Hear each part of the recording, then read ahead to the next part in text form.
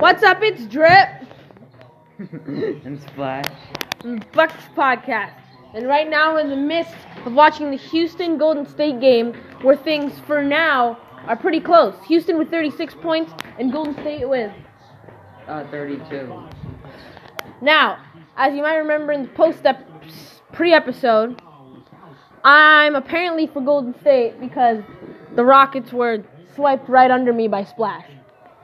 So, all I have to do is pray for a miracle, and all Splash has to do is hope that his 99% chance is enough.